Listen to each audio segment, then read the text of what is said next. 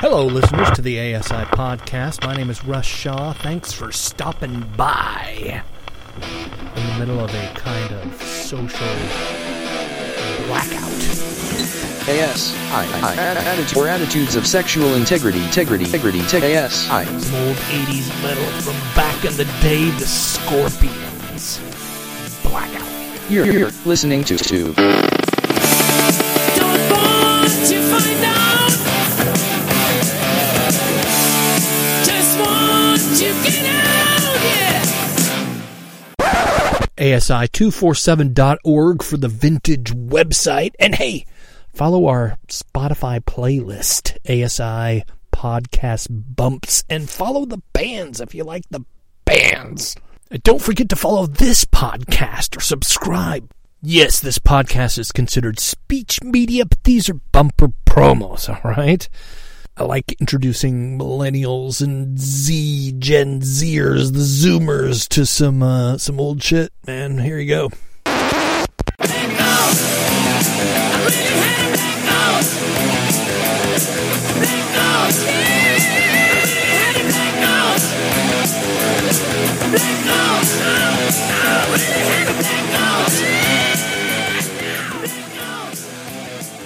The Scorpions, Blackout.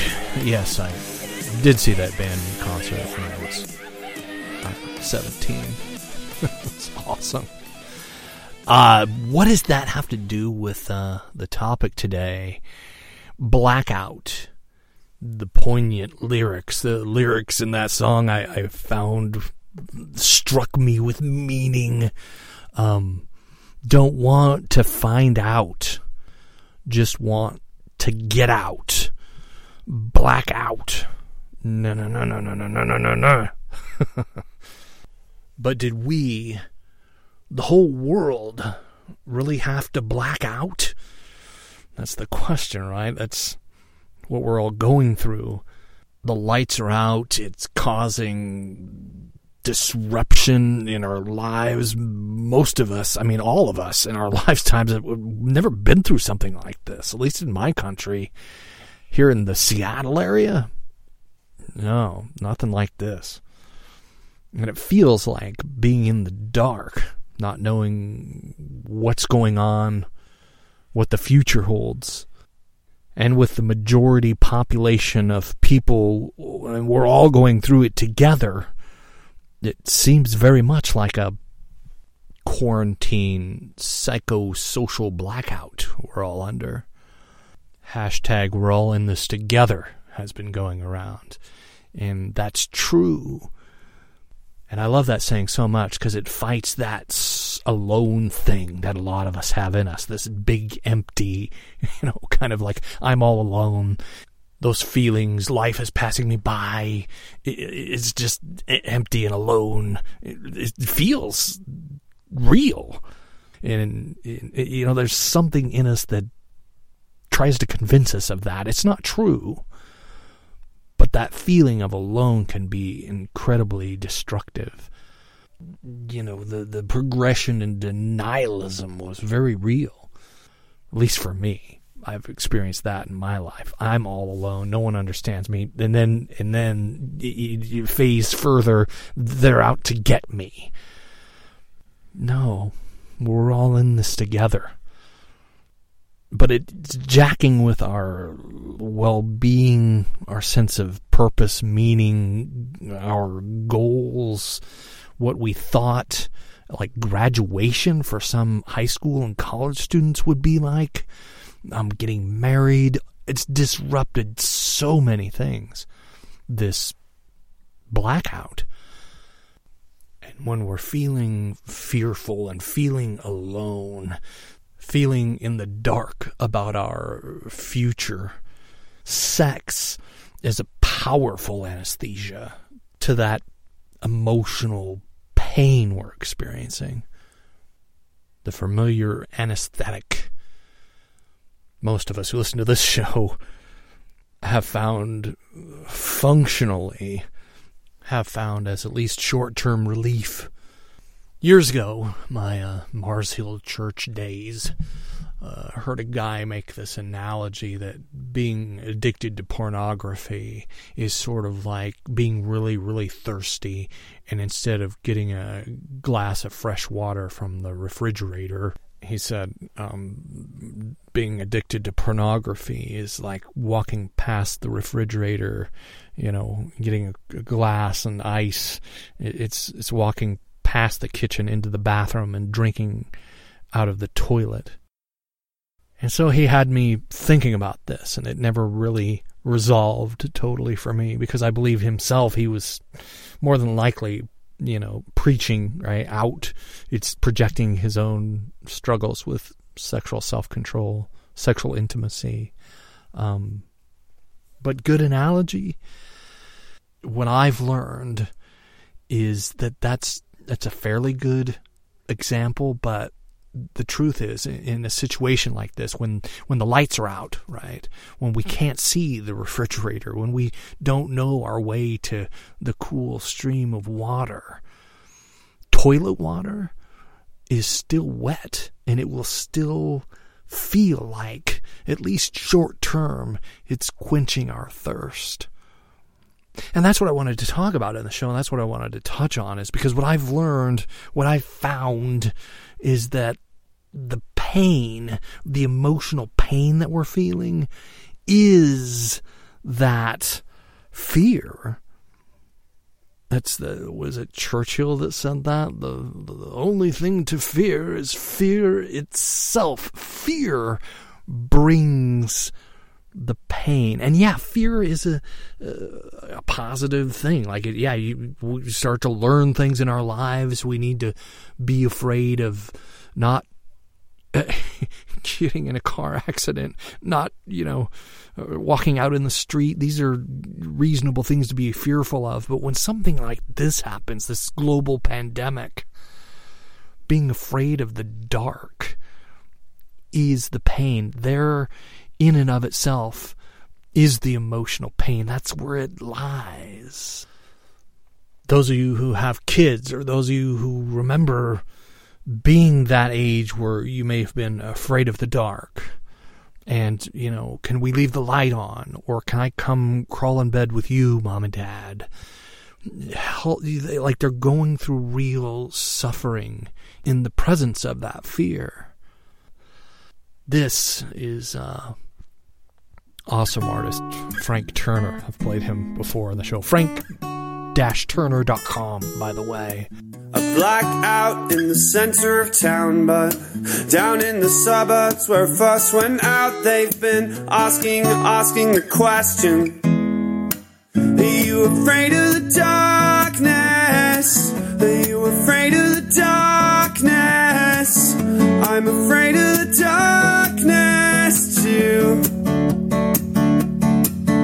In the hospital, on the critical ward, too long a breath between the break and the backup of her life support. One system failure and it stopped her heart. One power vacuum and we're coming apart. We should be asking the question, are you afraid of the darkness? Are you afraid of the darkness? I'm afraid of the darkness too.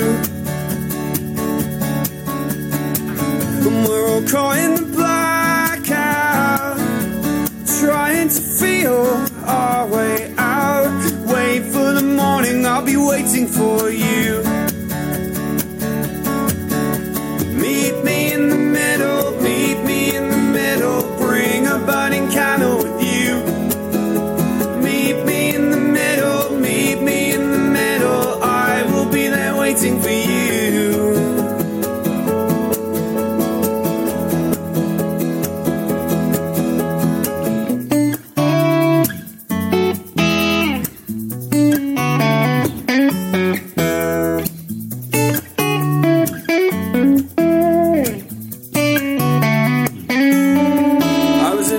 Comfort zone, singing selfish songs, I've been taken for granted, everyone understood how easy trouble comes. But it's not enough anymore.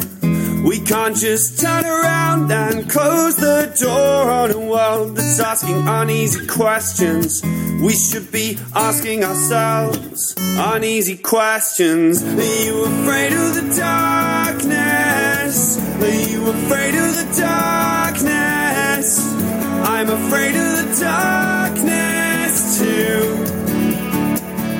Yes, thank God for artists like Frank Turner, frank-turner.com. The song's called Blackout. I love that lyric. We're all trying to feel our way out. I thought of titling this Afraid of the Dark While Bearing the Light. This episode you're hearing now, Season 7. A big reason for this season is going back to some of the old genesis of this show and addressing that scared guy, that started this show, that guy that was very much afraid of the dark still. And, I'm not in the place I thought I would be when I started this thing. I'm not the man I thought I would be or I should be, which is okay. And accepting that, that old saying from recovery, wherever you go, there you are. It's just so true. As your life unfolds and flows, and what we can control and what we can't, the serenity of it all. And yeah, I'm going to get to part 2 of Chaos and Order, my story. I did a part 1, and this whole bubonic plague of the 2020s, the major unexpected disruption we're all experiencing. Right? Who could have planned for this a year ago? So interesting, the planning, and we really feel like we have control, and something like this just really reminds us, when you're human, life could change with a phone call. I say that a lot. Like, we really feel we got a good bead on things until something like this reminds us how fragile life can really be. So in the spirit of some of the older shows, and me being away from this mic for a month almost now, and I really wanted to gear up, get back into it, what's going on with that? I think that's what I was missing to some extent, was the being vulnerable myself with you listeners and talking about my own perspective and how I'm encountering life as we know it now. Here I am back on the mic and putting myself out there as far as my own journey through this blackout, so to speak. The morning of March 9th is one I won't forget anytime soon. The lights started dimming as more and more people were quarantining and businesses starting closing. It was starting to be noticeable on the streets, but there was still traffic. The largest employer in my city is the Boeing company that they manufacture jet airplanes, 747, 777s. The new 777X just had its maiden voyage a few months ago. So the Boeing company at the time still had all their shifts cranking out airplanes. And yeah, while there was a noticeable decline in traffic, the lights going out, so to speak, hadn't totally kicked in yet, like it is now around here in Everett, Washington, where I live. And by the way, Everett, Washington had the first recorded case of COVID-19 here in the United States.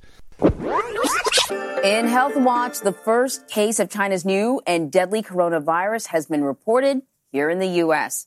According to the CDC, the patient is in his 30s and traveled in November to Wuhan, China, the epicenter of the outbreak. He's currently quarantined at a hospital just north of Seattle. So Carter Evans is outside the hospital. It's in Everett, Washington. Carter, what precautions are doctors taking? So that story is from January 22nd. And this is something I shared in the last episode about, at the time, I thought, it's not that big a deal. My neighbor, works in healthcare, and she was like, much like this guy reporting back then in this story here. Doctors from the CDC are now here in Washington State monitoring this situation. They say, above all, the risk to the general public is quite low and that they've gotten on top of this quite quickly. The patient is currently in isolation at Providence Regional Medical Center in Everett, where he is in satisfactory condition. He was in the hot zone in Wuhan, China just a couple of weeks ago and started showing symptoms when he got home last week. I also see an opportunity for explaining what I've talked about on the show in the past, certainty addiction. That news story you just heard was recorded January 21st, 2020, for those of you listening to this in the future.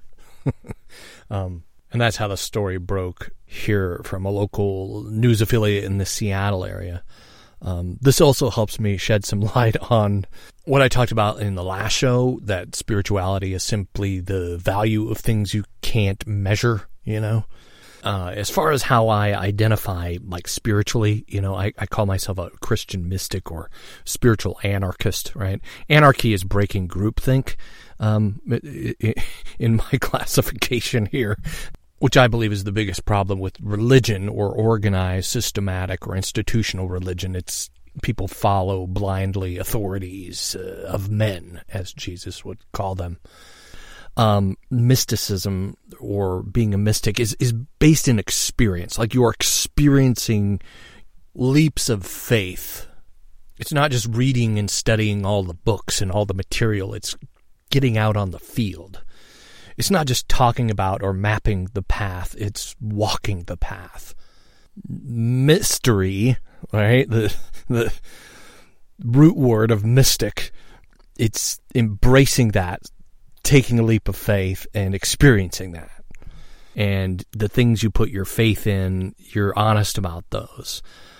And so certainty is, like Brene Brown called it, the opposite of vulnerability, right? And there's no life change. There's no recovery without vulnerability.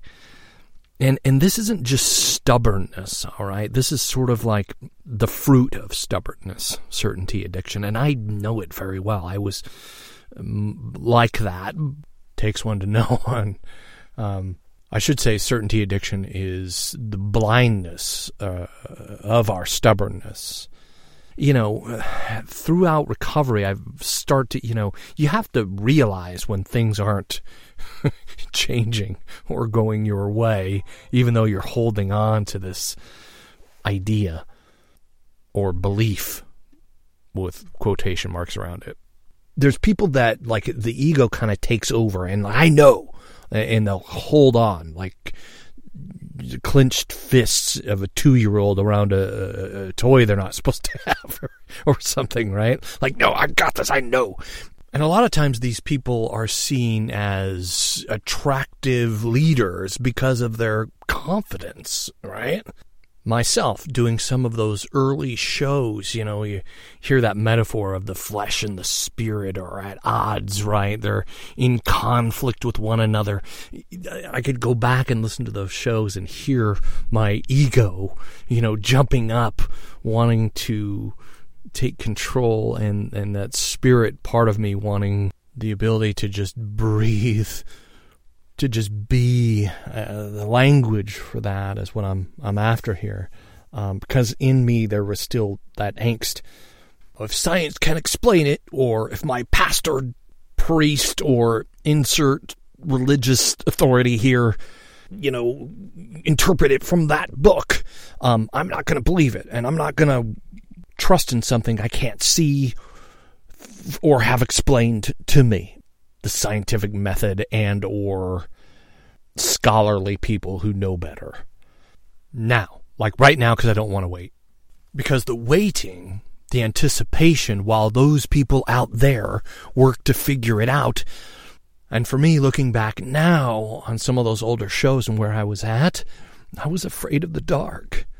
Like I knew somewhere in my spirit, I knew to step out, take these leaps of faith, but the fear, and that's the emotional pain of being in the dark, so to speak, right?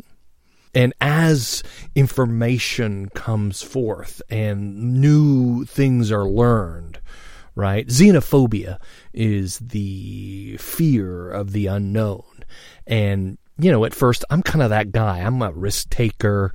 I was like, yeah, this is just an aggressive flu virus. It's not that big a deal. My stubbornness is going, it's blown up by the media. It's not really that bad. And then as more stories come forward by reputable news sources and my cognitive dissonance starts to break up the fear constipation. Is that what it is? The pain of fear. It's sort of like being constipated. Even the xenophobia of it all. The fear of anything strange or foreign is that definition from Merriam-Webster. Traditionally, my way, and a lot of men I've seen seem to share this, my way of dealing with the strange or foreign is to ignore it completely, and maybe it'll just go away on its own. Similarly, I've encouraged people to confess this thing, the secret thing, as Steve Vai called it, the aching hunger. At least tell a therapist about your sexual compulsive history, which, and especially from religious circles, is foreign and strange advice, because most people are just ignoring it, covering it up. And I believe that's influenced by, philosophically, the unknown. Like your story, your situation's unique. No one else has experienced your story and your situation the way you have or will. And so your situation is not foreign or strange to you because you're living it. But your thoughts on how is this going to unfold if I don't seek help? What's going to happen if I do seek help? The fear in having those questions rattling around in your body, head, spirit. And sure, there's psychological perspectives, but you can't put your story on a graph, chart, or flow sheet, right? The value of something you can't measure. That's the uniqueness of your story behind your eyes. And then breath, that's the theological definition of spiritual, the ability to breathe. When we breathe, when we can just be, we can breathe. And breath is life.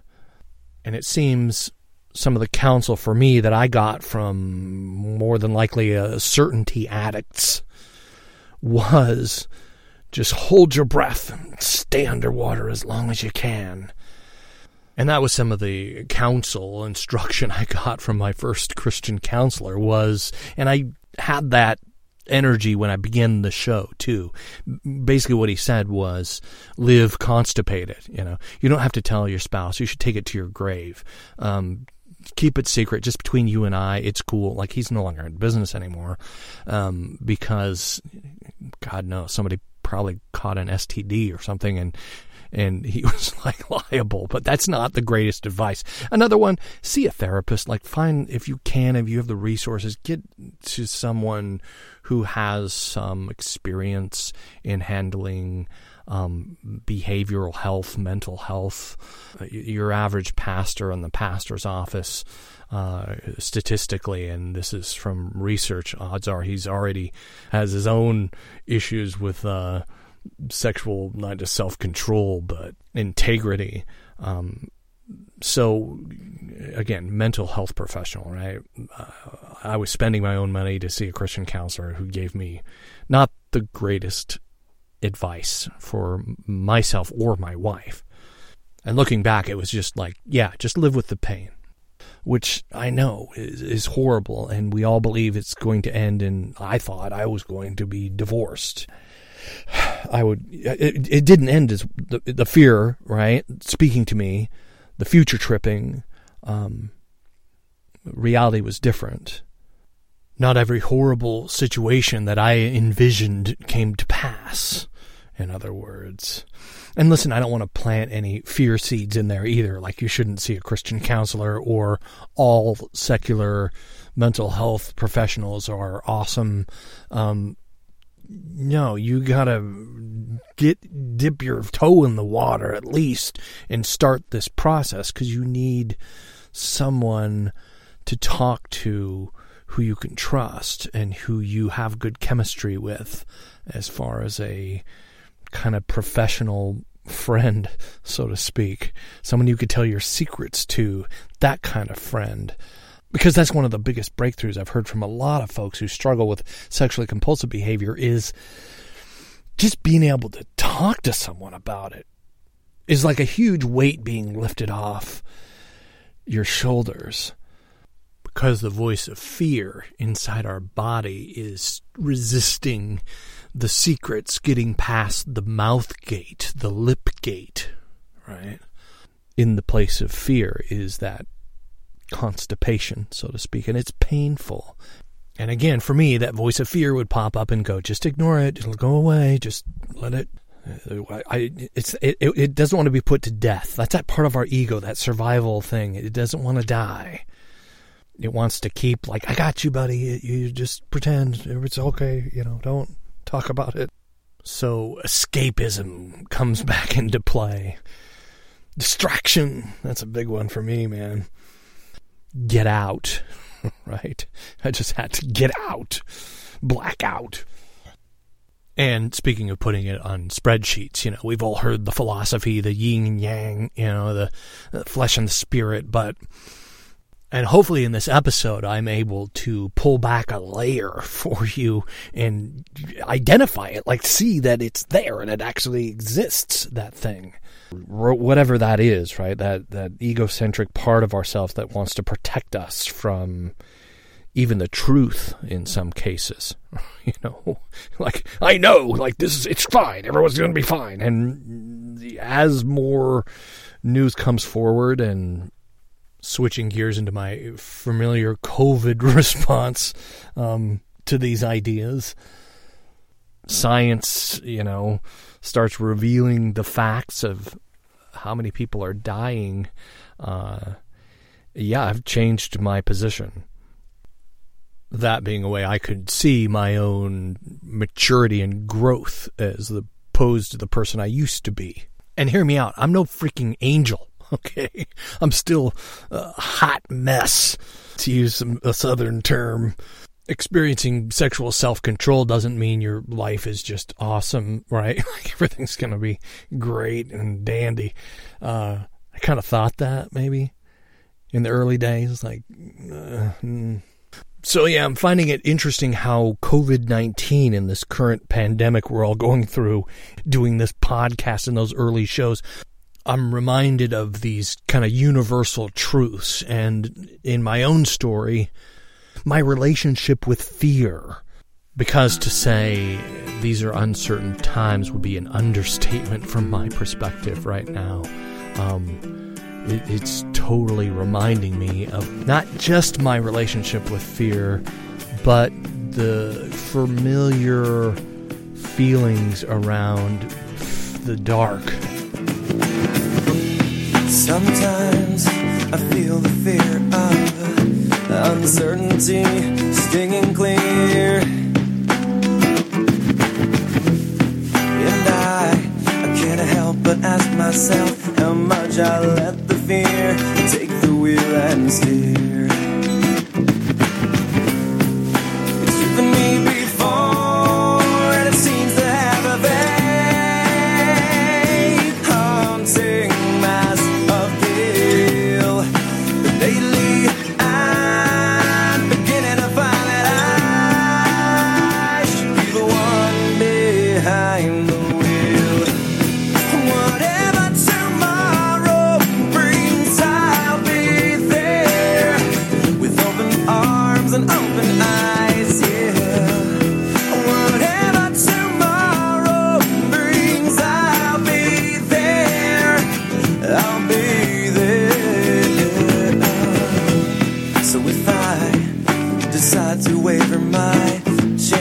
be one of the hive?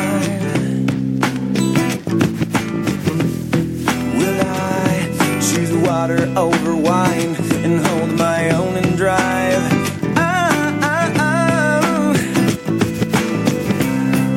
It's driven me before, and it seems to be the way that everyone else gets around. Lately, I'm beginning to find that when I drive myself, my life is found. Whatever tomorrow brings, I'll be there. Calabasas, California, all the way back to 2000, Incubus. It's a very appropriate, meaningful music right now. Feeling like I'm in the dark economically, for example, like how are the bills going to get paid, has been a reoccurring theme in my life. But rewinding the clock, about 5 years ago, almost exactly 5 years ago, March, I started driving for Uber. I was still in the pizza business. I had a sales job in the pizza business, which was going nowhere. In the past, I had made pretty good money in that business. Bought a house. My wife and I we own our own home, own a couple of cars. And I thought, I'm doing pretty good for myself, an ex-drug addict who quit high school. When a lot of my peers now were getting their college acceptance letters, I was, in jail or in and out of rehab. So fast forward past 1988 into 1989, the early 90s, working really hard and working on myself. I'm free of that. I'm clean from that. 31 years clean from methamphetamine, crack cocaine, drinking myself unconscious. So after breaking up from my chemical romances, cutting ties with my former career as a drug dealer and drug trafficker, starting to see myself legitimately, professionally, so to speak, having my pride-busting, ego-busting, come-to-Jesus moment, Jesus, the two J words, right? Jesus and then job, getting a legitimate, non-illegal job was something I started seeking after. And I was involved in some manufacturing jobs, some food jobs, nothing that really stuck. I became kind of my own boss as a subcontractor selling pizza for a pizza franchise. I started to gain a reputation as a moneymaker up and down the I-5 corridor. I learned how to widen my territory and make more money working with separate, different franchise owners here in the Seattle metro area. So the pizza business was something that really engaged my talents in convincing people of new ideas. I don't know.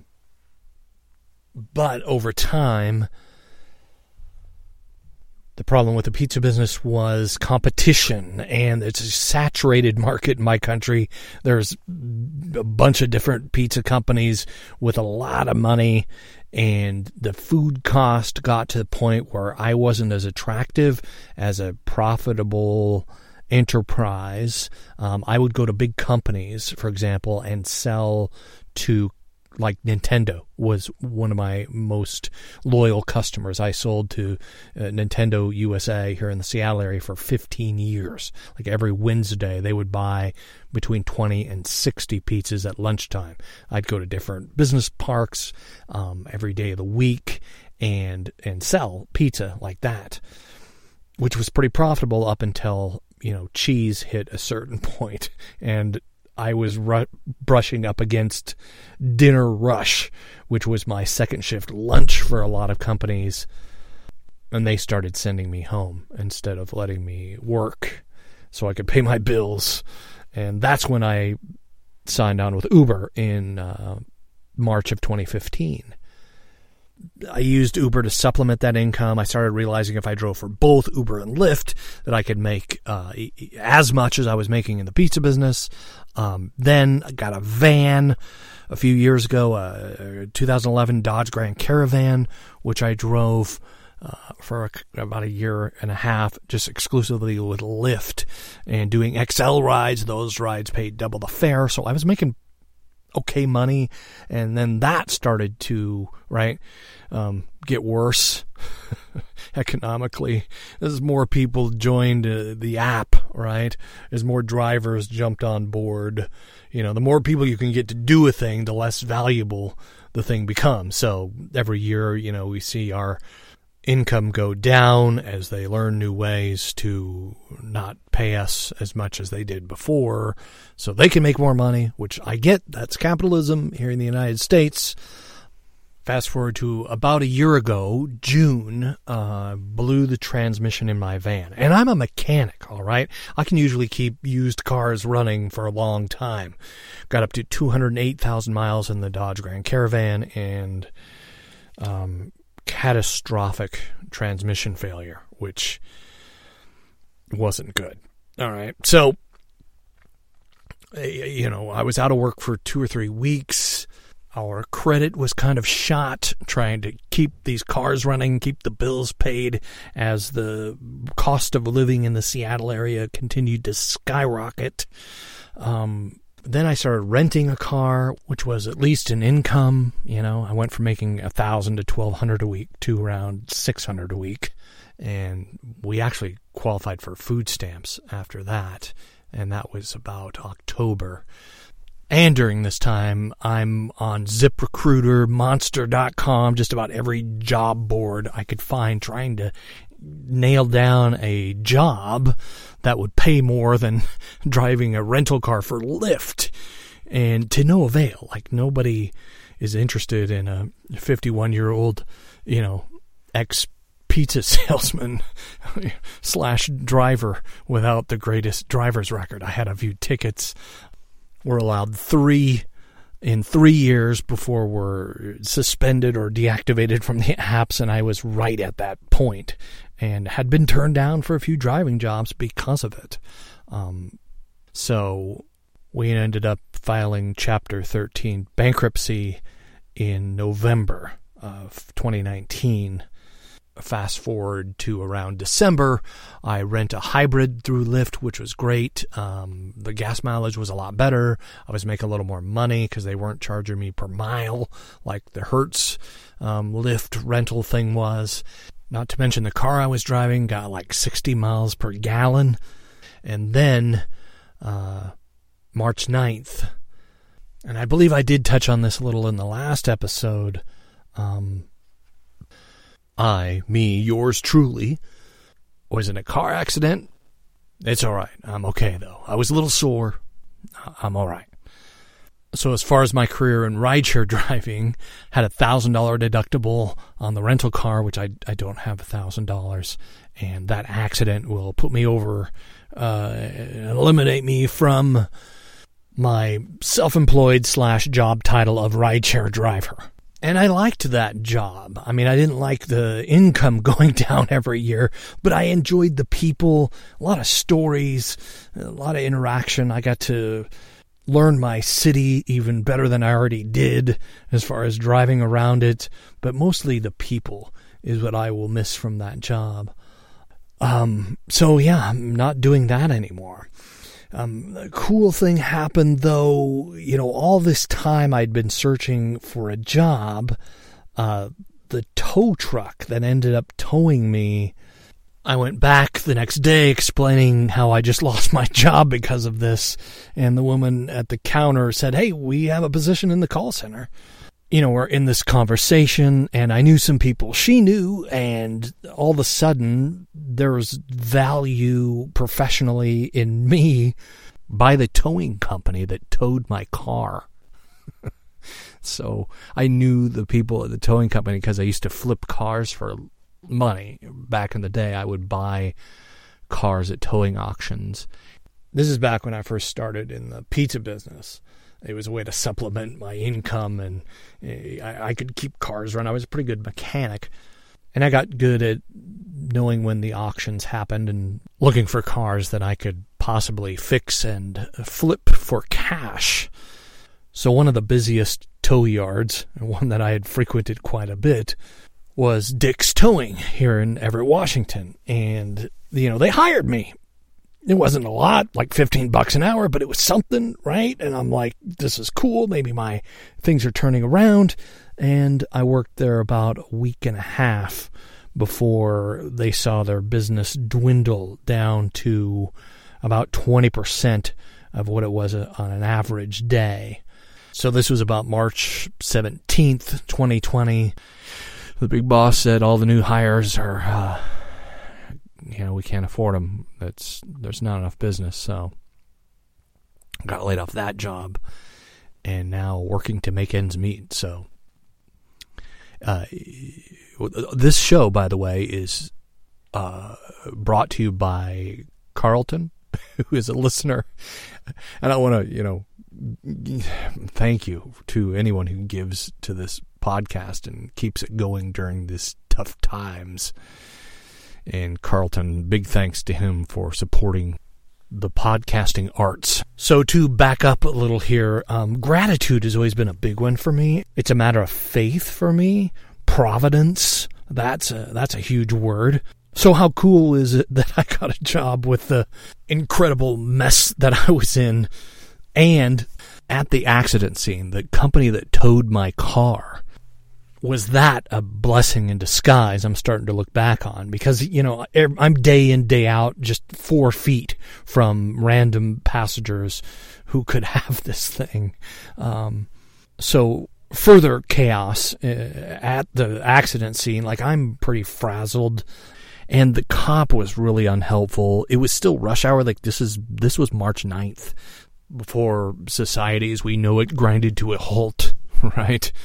So they were clearing the intersection, and I get that he needed to clear the intersection, but communication wasn't a thing with this guy.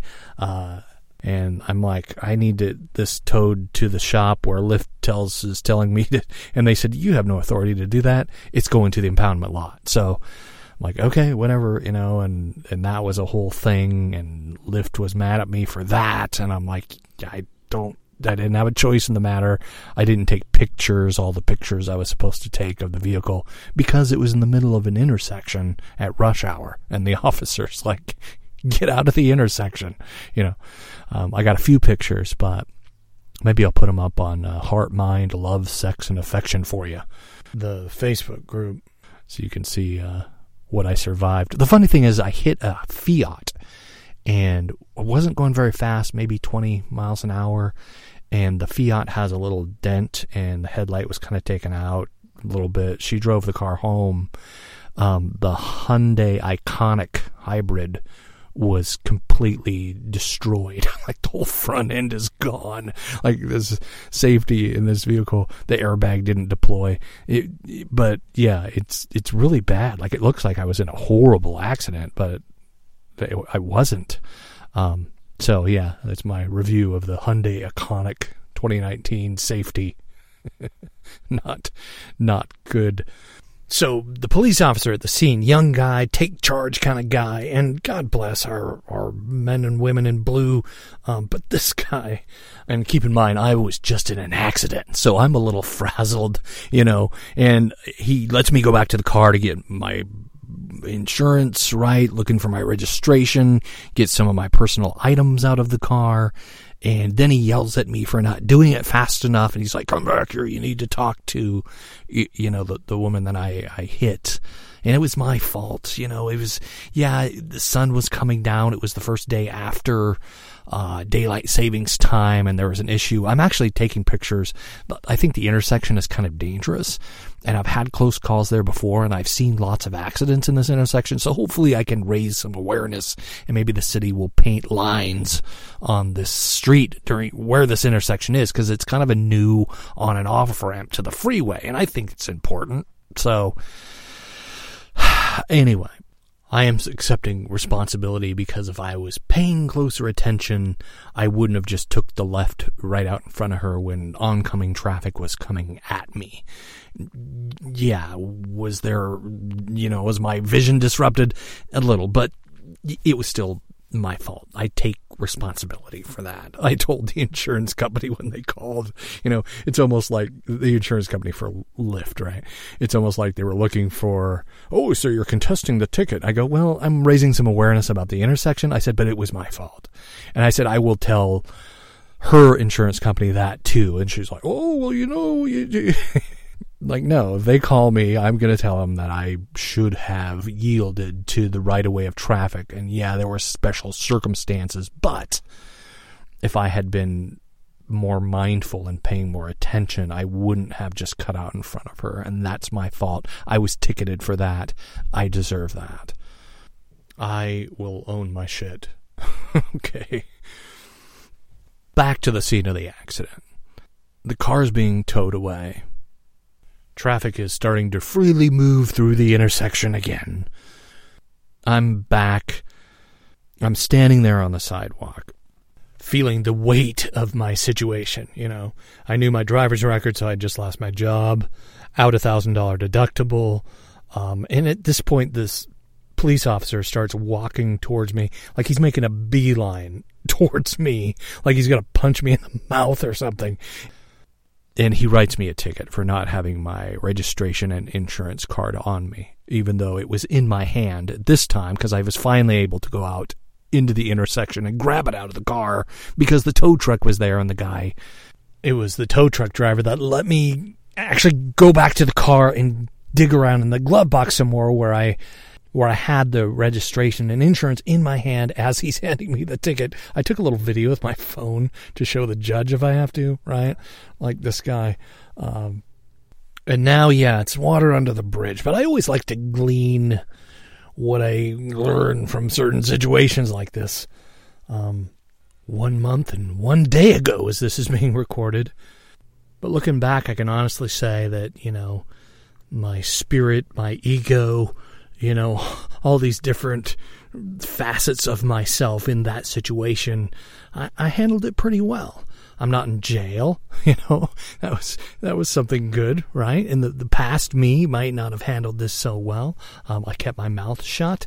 I didn't, smart off to the cop, which has always ended up badly. I used to say smart-ass things to cops, and it never went well. So I just, like, okay, officer, yes, officer, up until I had to draw that boundary, right? When he wrote me the ticket, I pulled my phone out, and of course he rolled his eyes, and he's got his phone, Like, yeah, it's evidence these days, especially when you're writing me a ticket for not having something that I have in my hand at the time you're handing me the ticket. So there's that. You got to be confident in rebellion, I suppose. Now, a month away, looking back on it, I'm kind of like, all right, I handled that pretty well. Because the day after it happened, all these voices screaming at me from the inside, like, you idiot, right? You dumbass. You shouldn't have gotten that accident in the first place. You should have been paying attention. Like, just this onslaught of, you wrecked your life again, right? That was going through me. Having my friends around was really good for me during this time as well, to remind me that I'm not a total fuck up in my life. That was beautiful. So, looking back on this situation, another thing that happened, that's not the end of the story.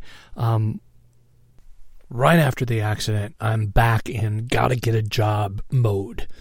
And back and forth from the airport in my city, there was this auto repair shop with a help wanted sign. And I used to think about it. Could I be a mechanic? Could I work as a mechanic in a shop? Like, I kind of like puzzle solving. I don't love working on cars, but, it's something I'm fairly good at. Even new hire mechanics don't make, entry level, can't pay my bills on minimum wages. So, in desperation and thinking to myself, why not give it a go? Now, I've never worked as a mechanic. I've been working on cars since I was 14 years old. I started doing YouTube videos about 2010 or so, when I fixed my own vehicles, which I was driving all the time. My van has 435,000 miles on it now, for example. So I did a lot of repair videos. Those repair videos actually have created a bit of a second income. Actually, I'm not getting a check this month from YouTube because no one's watching our videos. But it was like $100, $200 a month for a while. So when I was filling out applications and in my resume, I put a blurb in there about, I used to buy cars at auctions and flip cars for money for about a decade on and off. And I pointed to my YouTube video. I said, I have a YouTube channel with 1.2 million views on my car repair videos. Just kind of a Hail Mary, right? Check it out. So I go ahead and take the job at Dick's Towing. I haven't heard from these guys, but I get a call.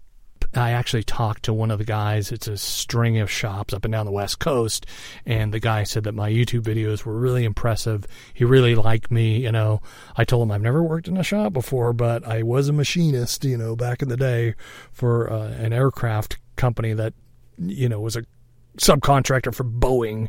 And he's like, he goes into how my videos show that I don't just read codes, but I'm a problem solver. He said my diagnostic skills were spot on, and I'm like, they are? Really? I didn't know this. He says you have experience where some of these guys right out of mechanic school don't. And he said this. He said, your YouTube channel is the best resume for a mechanic that I've ever seen. I thought that was pretty cool. So he calls me back like a couple days after I get laid off from Dick's Towing, and he says, can you start April 5th? And I'm like, yeah, I can start April 5th. So my wife and I went from, oh my God, how are we going to pay these bills, to, yes, awesome. He said to be looking for an offer letter, and you just have to sign it electronically, and, I'll see you on April 5th. So nobody mails me anything. I don't get an email from the company, and I finally call the guy back, and he says, well, let me look into it. So he calls me back a few days later, and he says, yeah, sorry, they've froze any new hiring. And he said, it is really slow down here. He says, I'd hate to have to hire you now and have nothing to do anyway. He says, but as soon as they lift the hiring freeze, he goes, you're the first number I call. So that was pretty cool. In the meantime, here in Washington State, I can't draw unemployment because I've been self-employed for over 25 years. Yeah, there's a lot of stuff in the news about Uber and Lyft drivers and, self-employed people getting unemployment through a new federal stimulus package. But as far as here in Washington State is concerned, none of that's online yet. There's no way to even fill out the forms yet. We're supposed to be getting $1,200 each, my wife and I. That'll pay for the last 2 months of our mortgage from the Trump administration's new socialist economic system, at least for now. That's an interesting piece of political history in our election year. Our election for president comes up in November. For the first time, we've had an openly socialist. He's a Democrat, but Bernie Sanders was, a self-proclaimed socialist on the ballot. He recently dropped out, but it's funny how just like 3 or 4 months ago, everyone was freaking out about the dangers of socialism, and now the president's cutting everyone a check for $1,200 in the country that makes below $75,000 a year. And no, I don't try and get political on the show, but I thought that was really an interesting chuckle at our social consciousness and social psychology in my country. But I had to scrape up money, seriously, to get the last month's worth of my server hosts' payment to them before they shut this thing off. And one listener, Carlton, who gives only $4 a month, just $4 a month in the last 4 or 5 months. And hear me, I don't mean only $4. I mean someone gives $4 to this thing, seriously, like on a monthly basis, awesome. $4, like that is huge. So even small donations make a big difference. For the month of April, for Punk Theology and this podcast here, on the same server. So yeah, man, even a couple of bucks donated to this thing if you can, and I know a lot of you can't, and that's okay, but for those of you who could be generous, this is a really important time. ASI247.org, or you could simply Venmo me and the show at the letter C, Russ Shaw, if you Venmo, and leave a blurb in there. I'll read it on the show. I appreciate anyone who can give to the show right now. PayPal, the monthly thing, I mean, it's pretty cool how a $4 a month donation helped save this broadcast. But whatever you can give, man, again, thank you. And if you're going through heavy financial struggles too, man, my heart goes out to you. Hang in there. Don't be afraid of the dark. It doesn't rain forever. There's a thing going around in my country, and it's something my mom used to say. The first time I heard it was my mom when I was a kid. This too shall pass. I've said it on the show here before. It's so true, and it's something to hold on to and remember. And some of you may be disappointed, thinking, what about the sex, Russ? The sex part. Well, what about your sexual integrity, Russ? I'm not porn binging, like 18%. What is it, 18.5? Last time I checked, Pornhub's revenue has gone up, or at least people logging on and consuming the anesthetic, maybe. The next episode, I'm going to talk about the bearing the light part of this being afraid of the dark metaphor, because people are having lights shined on specific areas isn't always the most comfortable and enjoyable thing. Couples are cooped up together, spending way more time than they're used to with their spouse or significant other. And if you're single, man, I hope you listen to this too, because it's really important when it comes to shopping a partner, probably, right? Because 9 months from now, the fruit of some of those choices, the babies and divorce lawyers are going to be a big part of that conversation. And a conversation a lot of people will be having about 9 months from now. What can the light that's being shed on it now teach us about how we interact in relationship? And for some of you single folks, peering into that can hopefully bring some wisdom and clarity in relational adventures in the future, based on some of the data. And in the next episode, I want to share some personal stories and some of the research that I've seen in processing this as someone who's been talking about sexual integrity on the internet for almost 15 years. So subscribe if you'd like to hear more. And I felt I needed to add this as a reminder. If you're struggling with sexually compulsive behavior and it's controlling you and you don't control it, and you know that about yourself, tell somebody, all right? This is a great opportunity. There's a bunch of people home waiting for Zoom calls. Figure out how to use Zoom. It's really easy. Connect with somebody. Some of you single people, just getting in touch with a friend through Zoom or through FaceTime on your iPhone, whatever. Some of that social time can be really important right now.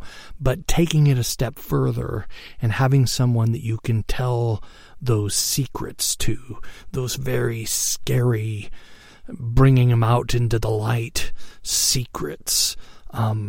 There's there's therapy through the screen right now. And if you don't have the money for that, there's a whole bunch of pastors and priests or, imams or rabbis, whatever you insert worldview here, right? A lot of these people are really bored right now, and they would love to talk to you or just be there with you in it as you, bring things out into the light. Can be so incredibly healing. Russ at ASI247.org. I got my email fixed again. The host that I use has changed hands 2 or 3 times. I'm not sure, since the 15 years I've been doing this show. But I did get the email fixed again. So if you've ever emailed me and you haven't got a response back, then I didn't read it because of some whatever. But now, ASI247.org is working, and that's also my PayPal handle.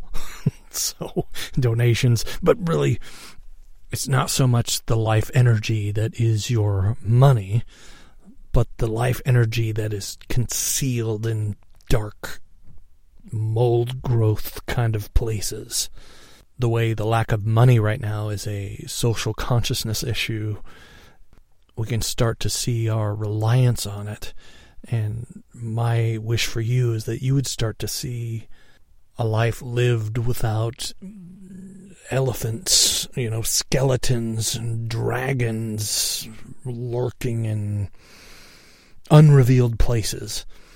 A life of flaws in the light. I get a lot of criticism for that, especially from, religious circles.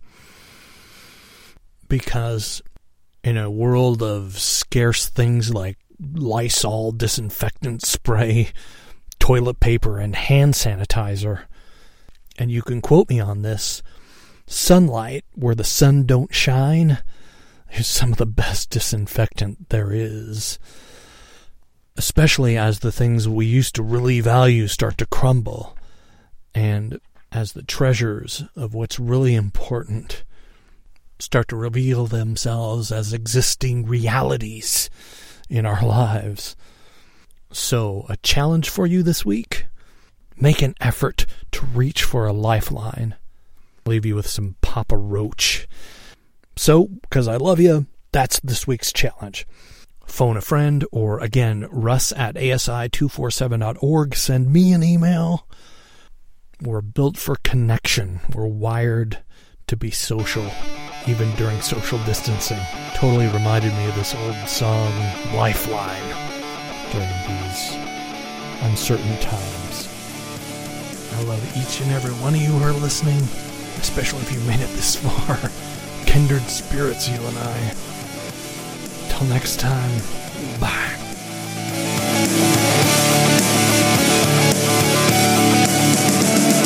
When I was a boy, I didn't care about a thing. It was me in this world and a broken dream. I was blaming myself for all that was going wrong. I was way out there on the wrong side of town, and the ones that I loved, I started pushing them out. Then I realized that it was all my fault. I've been looking for a lifeline for what seems like a lifetime. I'm drowning in the pain, breaking down again, looking for a lifeline. So I put out my hand and I asked for some help. We tore down the walls I built around myself. I was struck by the light, then I fell to the ground. I've been looking for a lifeline for what seems like a lifetime. I'm drowning in the pain. ASI, or Attitudes of Sexual Integrity, is a listener-supported podcast. Do you like what you hear here? Please leave a review on iTunes, TuneIn, Stitcher, or wherever you may be hearing this podcast. The podcast, Attitudes of Sexual Integrity, is owned by Digital Audio Project LLC, who is responsible for its contents. ASI, the podcast and its content is for informational and entertainment purposes only and is not intended to replace or substitute for any professional, physiological, medical, legal, or other advice. In addition, Russ makes no representations or warranties within or through the podcast or website. If you have specific concerns or a situation in which you require professional physiological or medical advice, you should consult with an appropriately trained and qualified specialist. Like the jams we play here on the podcast? Go to asi.org and follow the Kickin' playlist, or search ASI Podcast Bumps on Spotify. Follow the bands if you like the music and get notifications for concert dates, merch, vinyl, and stuff. Okay, bye now.